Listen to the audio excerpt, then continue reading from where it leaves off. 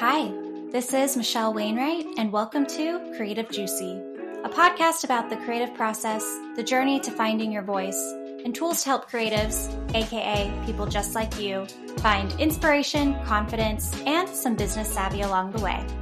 My career in brand and content strategy led me to collaborating with incredible creators, from photographers to directors, chefs, designers, stylists, illustrators, developers, founders, and so much more. I'm here to shine a light on the experiences of people who dare to be different, with the hopes of inspiring you to do whatever makes you feel unapologetically you. So let's get into it. This is Creative Juicy. Yeah. Also, you're in LA, aren't you? Yes, I moved here a few months ago. Oh my gosh, I love it so much. I was there for a few months in COVID this time last year, and I miss it. I'd always done work and traveled out here, but yeah, I don't miss New York, I have to say. Not yet. I think it'll hit me, but I don't miss it yet. Yeah. Well, Jessie, thank you so much for joining me. First, can we start off with you introducing yourself and describing a little bit about what you do? Yeah, well, thanks so much for having me. My name's Jessie Bearden, and I'm an artist slash creative problem solver. I kind of do a little bit of everything, and I guess the way I view it is sort of taking everyday materials and objects and sort of rearranging them or organizing them from a new perspective so that they turn into something else. So how did you get into your career? Like, where did it all start? So it's sort of an accidental story, which I think is a little bit different. I kind of had two prongs that got me to where I am. When I graduated college, I really didn't know what I wanted to do, and I was just researching things, and it was at the time of Lady Gaga's like peak crazy set designs and tours and outfits and everything, and I was like, who's designing this stuff? And I Googled, long story short, I like found this woman, Marla Weinhoff, who was doing all of her set design. And I made this little creative box and sent it to her in the mail. And she like called me, or her like assistant called me and was like, hey, we got your box. This is really cool. Like, are you going to be in New York anytime? Like, we'd love for you to come in. And so the summer after I graduated, went up and met with her, and she sort of was like, well, if you're around, like, you can work on some projects with me. And so that was kind of one way that I got to New York. And then on the other end, like, my Instagram really helped, as much as it didn't feel like it was doing anything at the time. Me just putting work out there, like in 2013, 2014, before it was really such a influencer market, when it was just people really putting things out there. I think people was seeing my work, and that sort of helped build that part of my career. That is so baller that you sent a box. Where did you get that idea?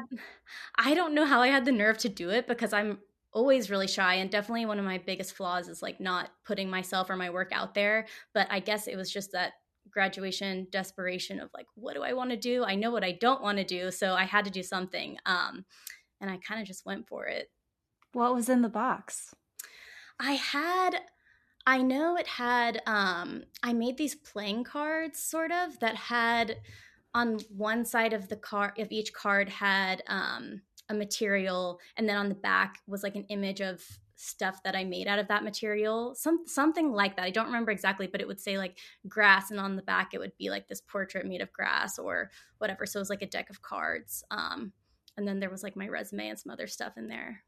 That's so awesome.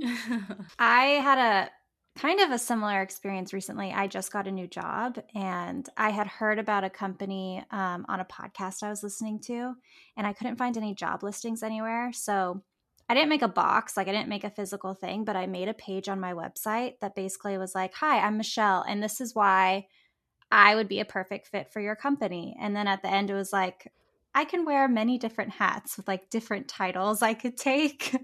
And it worked. Like, sending something that you just make yourself, digital or physical, I'm actually shocked that it worked, but it makes an impact if you can get in front of someone in that way. I love that so much. I just think it's so, just to show that you put in effort for that specific client or like person that you could be working with, it just really makes you stand out. And I think it's such a fun thing to do. And if it doesn't work, it's always just a good exercise and you didn't lose anything. Yeah, exactly. So what did you go to school for? What did you study in school?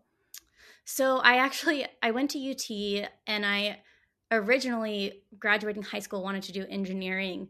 And then I went to mechanical engineering. Then I went to industrial design as far as what I wanted to do. And it sort of got watered down until by the time I was actually entering freshman year of college after that summer, I was like, I think I want to be a little more creative. So I had no major for my first 2 years of school. And then I studied advertising.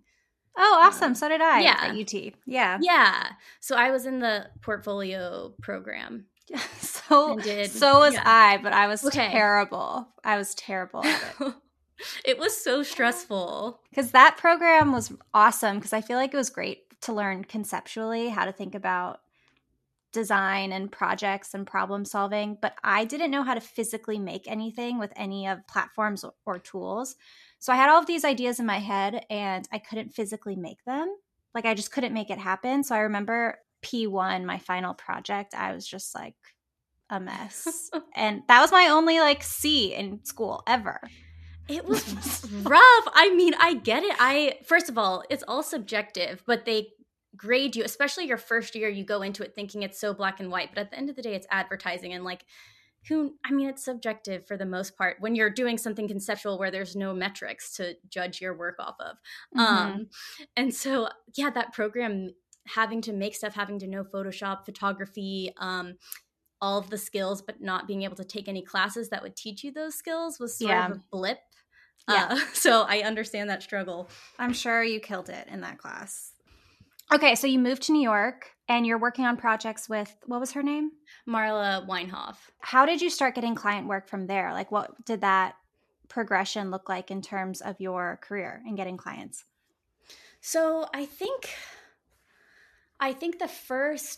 when I was in New York, I didn't have by any means like full-time work with Marla. It was just here and there. But one of the first things we worked on, she was doing a Taylor Swift music video, and there were all of these paintings on the wall, and something had happened where the artist they were working with ran out of time, or I don't really know what happened, but I was there. And so she was like, I know Jessie can paint, so Jessie can do these portraits. And so I got to do those portraits and go to the set of that music video, all within like the first month I was in New York. And I think that kind of gave me confidence in a sense to put myself out there a little more. And so doing projects like that, and then simultaneously just making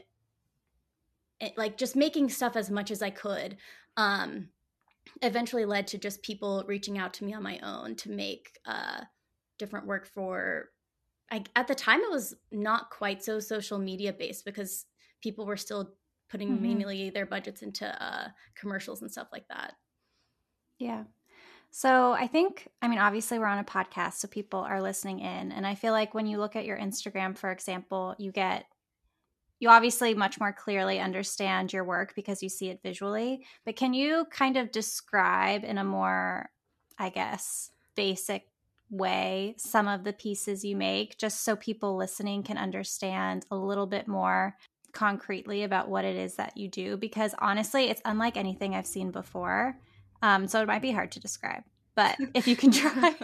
No, I get this struggle. It's funny because when I meet new people and I'm at dinner and they're like, what do you do? And I'm like, oh, this is a long answer. But I guess to say it as concisely as possible, a lot of my work is portraits. And so I'll take any item, it might be like pencils and erasers, as one portrait that has to do with a famous writer. And then I'll use those pencils and erasers to create an image of their face. So that's the most simplistic way to describe it. So I try to use materials that relate to the person I'm doing the portrait of. And as I've progressed more, now I really want to tell a story and I want to include more variety of objects and do it on a larger scale so that I can really do almost a 3D timeline representation of someone's essence, but the end result is a image of their face. Okay, so non-conventional portraits. So, okay, I was going to ask where you got inspiration for your different materials, but you kind of answered that, in that you're focusing on the person and materials that are relevant to them.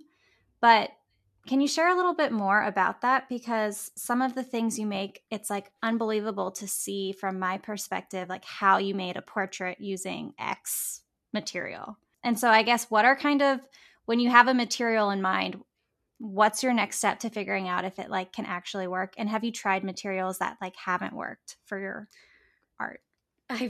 Yes, I've definitely tried materials that don't work. A lot of especially a lot of the things I work with are perishable. So if it is food or florals, things like that, you're really working on a timeline. And if you are not working fast enough, the stuff will wilt, or you'll be using tweezers and I'll be trying to get, a tomato skin to look like someone's iris. But then after 10 minutes in the heat, it's shriveled up. So that's definitely, some materials don't work. And I think I'm inspired by pretty much any material, and it's always a challenge of how I can use that. And then the bigger challenge to me sometimes is just what or who I want the actual portrait or end result to be, because I'm mainly inspired by kind of conquering the materials and figuring out that problem. Mm-hmm. Does that make any sense? I don't know. I'm kind of No, it does. Okay.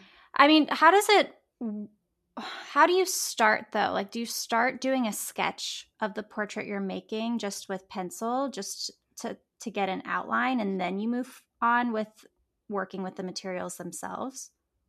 Yeah, I definitely start with a sketch. I'll research a lot of images of the person to sort of make sure I can capture them. And it definitely works best with people that are easy to see, right? Like their face is really has certain features, I guess. It like some materials work better with certain faces. But I'll pick a material, do some little tests with it to see if it's kind of like when you squint your eyes, is it going to look how I think it's going to look? Because that really helps you see what the portrait will look like when you're from far away, and the end result. Because when you're looking at these objects close up or one by one, it just looks like nothing. So it's kind of squinting and figuring out if it's going to come together. Okay. Is there one material that stands out to you as being the worst to work with ever? Well, yes. I was on a set once doing a commercial, and I had to use mayonnaise, and mayonnaise under studio lights turns kind of clear, like a nasty milky yellow clear color. So that was, and it's just disgusting. So my least favorite by far, because I would draw a line and then 5 minutes later it would just be this nasty, yeah, not good.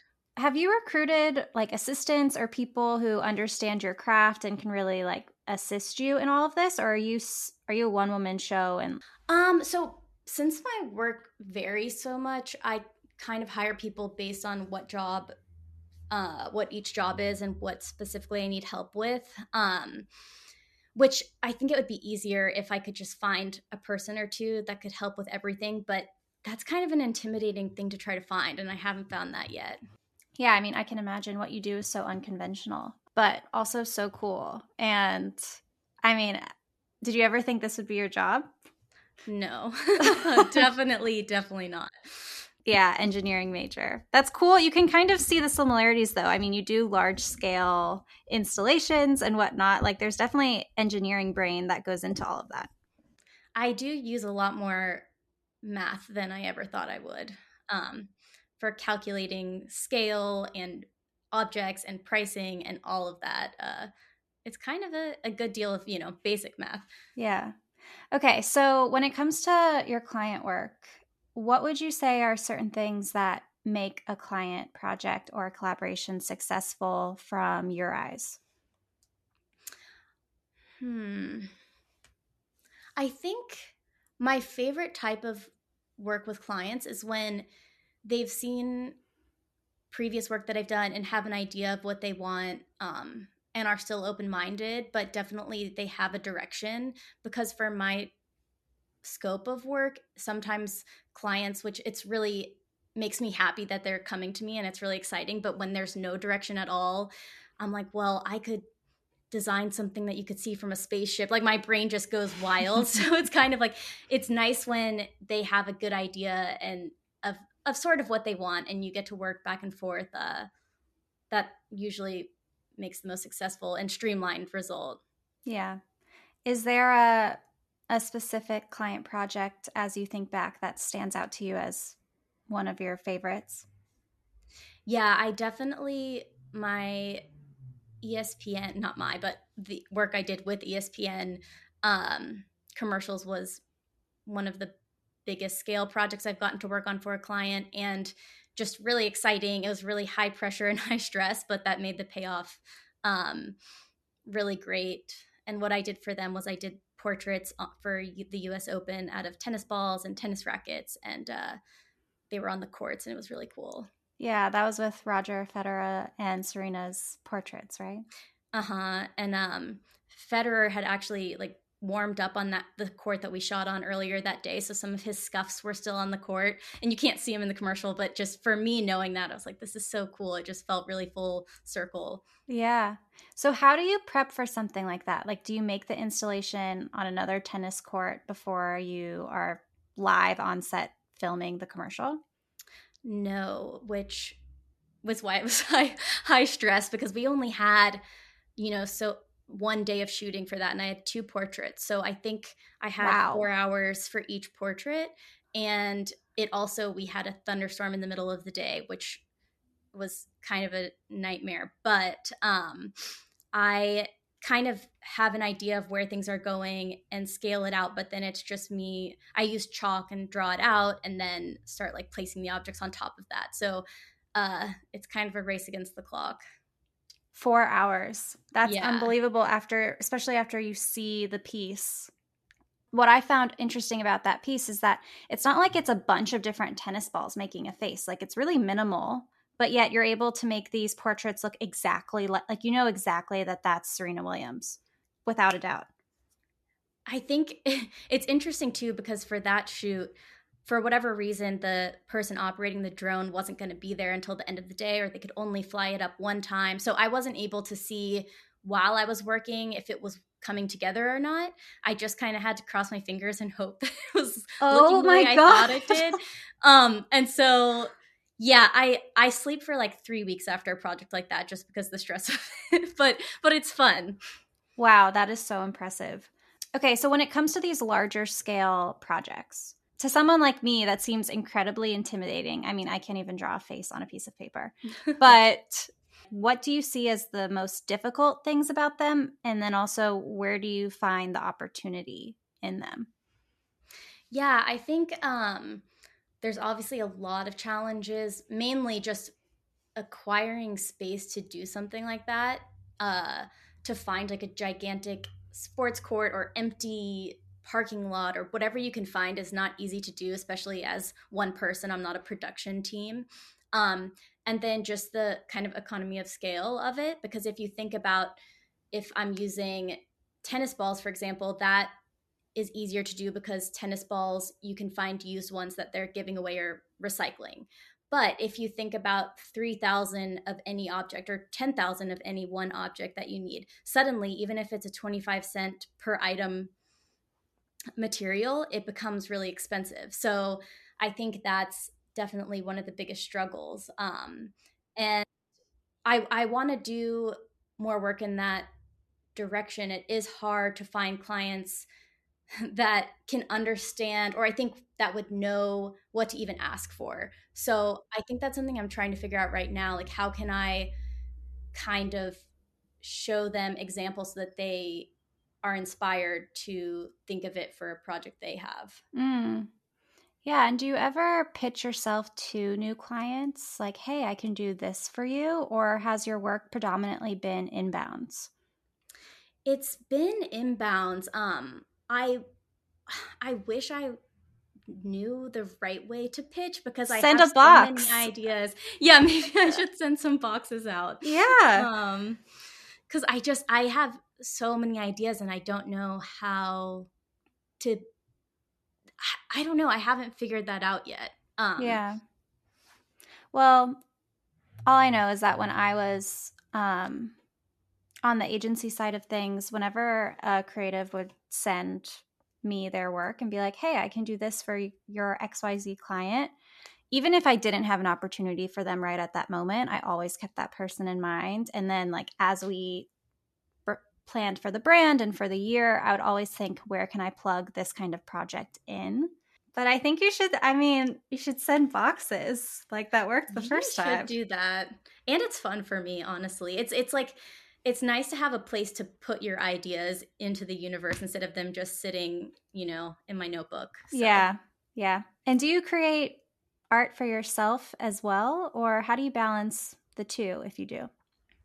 Yeah, I think I am always doing stuff for myself. Like I like to build, I'm building furniture or just painting on a canvas, and kind of just keeping all of my creative juices flowing in different categories and sort of balancing work that I'm doing for myself, work I'm doing for clients, and then that middle ground of work that I think is appealing to potential clients. That's maybe not my personal passion project, but is more potential to get clients. So I kind of have three paths on that, but I try to keep things going all the time. Yeah. Is it easier out in LA considering space to do what you do? Yeah. Yes, space and a car. Because the logistics in New York, even if I was doing an installation at an event, half of my struggle was how many doors are into the building where this event is, and how am I going to stop in the middle of a Manhattan street and unload the car with these delicate objects? Or it was always those sort of problems. So the art was like the afterthought because it was really a logistical issue. And being in LA, I have space, I can have tools, I have a car, I can like run an errand without it being a half day ordeal. So it's a huge difference. Yeah, that's a game changer, especially where you are because you're so central to the city. So that must be definitely nice. Okay, so then you were cast, I believe, if my research is correct, 2019 in NBC's Making It Season 2. Yes. What was that process like? Like, how did they reach out to you? And then also, what was it like filming? Yeah, so they reached out to me and I kind of was like, I don't know about this. I had watched some of the first season and thought it was like a fun show, but I never really thought about ever wanting to do anything like that, like be on TV, make any sort of creative thing under pressure. It just seemed like not up my alley. So I didn't really get back to them. And then I was talking to my mom and she was like, well, you have nothing to lose by just talking to them. So I did that with some back and forth. I eventually came to the conclusion like there's really nothing to lose. So I went for it and it was really like a wild experience that wasn't what I expected because the show is so,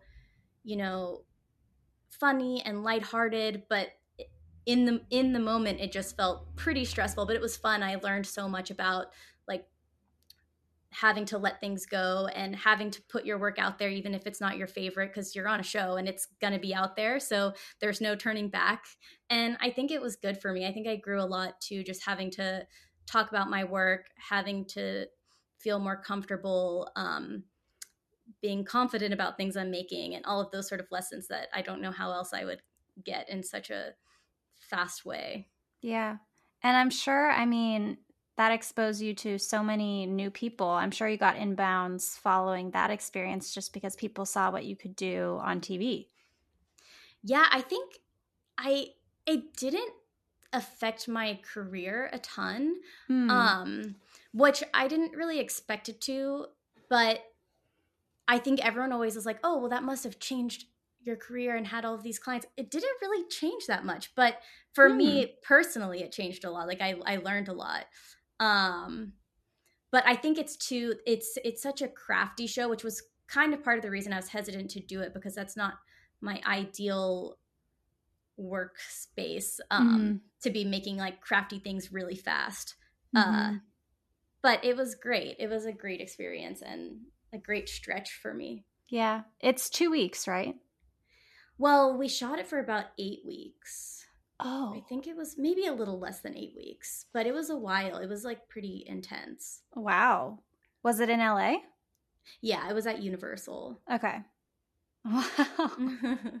I know. And I was so tired and delirious. Like by the end of it, my hotel room overlooked like the Hogwarts castle. And I would wake up with like just being exhausted and see the Hogwarts castle and just feel so disoriented. Like, what am I doing? Oh my God. Um, okay, so as you look back on your career so far, are there certain milestones or moments that really stand out to you kind of as you like connect the dots in your journey? And do you want to share what those are? I think for me, and I'm sure a lot of other artists, the milestones don't really click until 2 years after they happen, because it's hard to kind of accept it or see it from an outside perspective, even in your own life. For a few years later, like I'll see some of the clients that I've worked with, and I think looking back, all of those big clients and giant projects I've done and problem solved for um, feel like really big milestones for me now. But in the moment, it kind of felt like nothing. So I feel like the milestones happen in retrospect. Yeah, I totally get that. Okay, well, Jessie, I have 5 final questions. Ask everyone these questions. So we may have touched on some of the topics, but I will ask nonetheless. So, question number 1 is what drives you to create? I think just intrinsic motivation, really. I think I would be doing it no matter what. I can't help it. Question number 2. This one is fill in the blank. Feeling inspired feels like Adrenaline. I surprisingly haven't gotten that answer before. Really, really. I just feel like it's like such a rush. Yeah. Okay, question number 3. Where do you go to get your creative juices flowing, and how do you overcome creative blocks? I definitely try to stay away from too much time on internet or social media or things like that for inspiration. I really just love a good walk. Now that I'm in LA, I can like walk on the beach and just clear my mind and kind of see what comes. And then if I'm stumped, I kind of like to like Rube Goldberg of creativity, my creative path by finding something distantly connected to what I want my end result to be and kind of try not to look up anything too specific. So if I know I want to work with mirrors, I'll look up like, chrome tire plating or something sort of distant but similar that might like spark inspiration that can help me connect those dots and find some weird middle ground that feels different.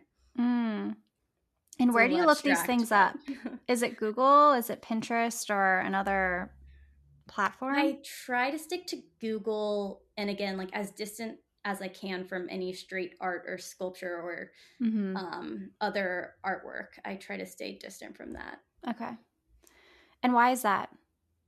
I think I get really sometimes overstimulated, over inspired, or kind of stuck on something. Like I never want to see something and feel like, great, well, they already did that. Now I can't do that. And then sort of get in that mindset. I really like to know that any idea that I have is original from me, even though, other people can come up with the same idea. But at least I know that I didn't see it somewhere else. I came up with it.